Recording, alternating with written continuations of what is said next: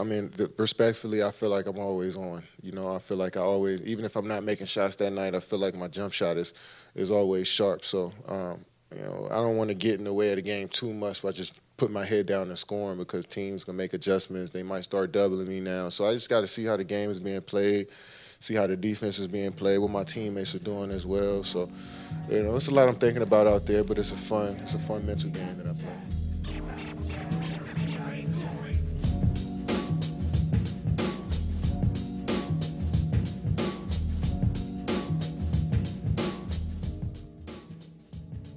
A fun mental game for KD to play and a fun statistical game for everyone else to enjoy watching night in and night out. If you watch a lot of different podcasts or even just have conversations about the best players in the league, it doesn't take too long before you come across one of the most exhausting conversations that, like many other debates in sports, will never be settled. KD, LeBron, KD, whatever side of the argument you're on doesn't matter in this video. This video has nothing to do with that debate. This video is for a different conversation. I recorded this to give a short appreciation for a player that seems to be on both sides of the argument spectrum. There's really no in between when it comes to KD. People either love him or hate him. Now here are the current stats as of right now for Kevin Durant. 30.4 points per game, 6.5 rebounds, 5.3 assists, 0.7 steals, 1.7 blocks, 55.3% from the field, 35.5% from three, and 92.3% from the free throw line. At 34 years old, Durant's never looked better.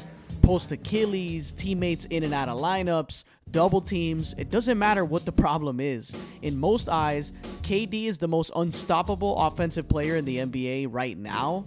And now I've only been watching basketball since about 2002.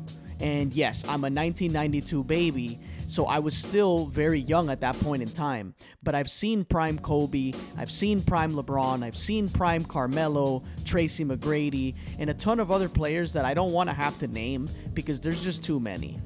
I've watched endless classic games on YouTube from the 1970s and on, and while that might not count in some people's books, I've watched a lot of basketball in my time. But here we are in 2022.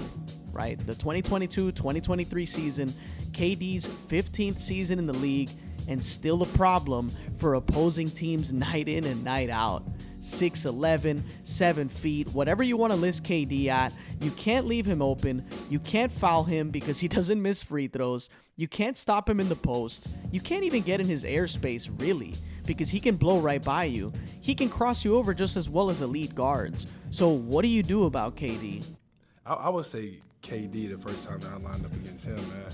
Just because, to me, he's so disrespectful with his game because he's 7 feet and he can, shoot over anybody. You know what I mean? So he'd be like, yo, good D. like, what can you do? He's shooting fadeaways off one leg. Dribbling. And all you can do is look over at the bench and be like, yo, guard him. Exactly my thoughts. You just hope he misses or has an off night because it's pretty much all you can do against a player like this. The influence that KD has had on the NBA isn't mentioned as often as other players like Steph Curry, for example, who changed the game forever in his own way. But the influence KD has had is pretty visible. You just have to pay enough attention to really see it. Now, you hear all the time that bigs have to be able to spread the floor unless they're an elite rim protector, right? But here's a quote in 2018 from ex-NBA player Quincy Acey that I found on Hoops Hype, which is a cool website. And here's the quote. Kevin Durant was definitely the first unicorn. Without KD, there's no Kristaps Porzingis, Giannis Antetokounmpo, or others. Now, obviously, if you're watching this, you're probably thinking, well, we've seen a 7-footer display elite three-point shooting before, and that's Dirk Nowitzki. And yes, Dirk is the first name that comes to mind, at least most people's minds, as a 7-footer that was an elite shooter and considered a unicorn by many. But Dirk wasn't athletic. He wasn't fast. He didn't have elite guard-level ball handling.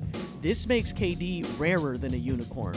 He has elite guard skills, athleticism, elite sharpshooting, shot creation like we've never seen before at his height.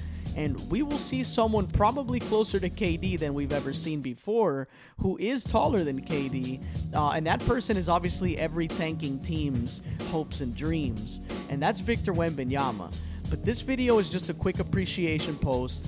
A thank you to KD for giving us amazing performances. And a reminder to all fellow NBA fans out there to enjoy him while you can, before he becomes another one of those legends that you wish you appreciated more while he was still playing. Thanks for watching this quick video, and for the All Things Basketball podcast, I'm your host, Vic Lopez, as always, and I'll catch you guys on the next one.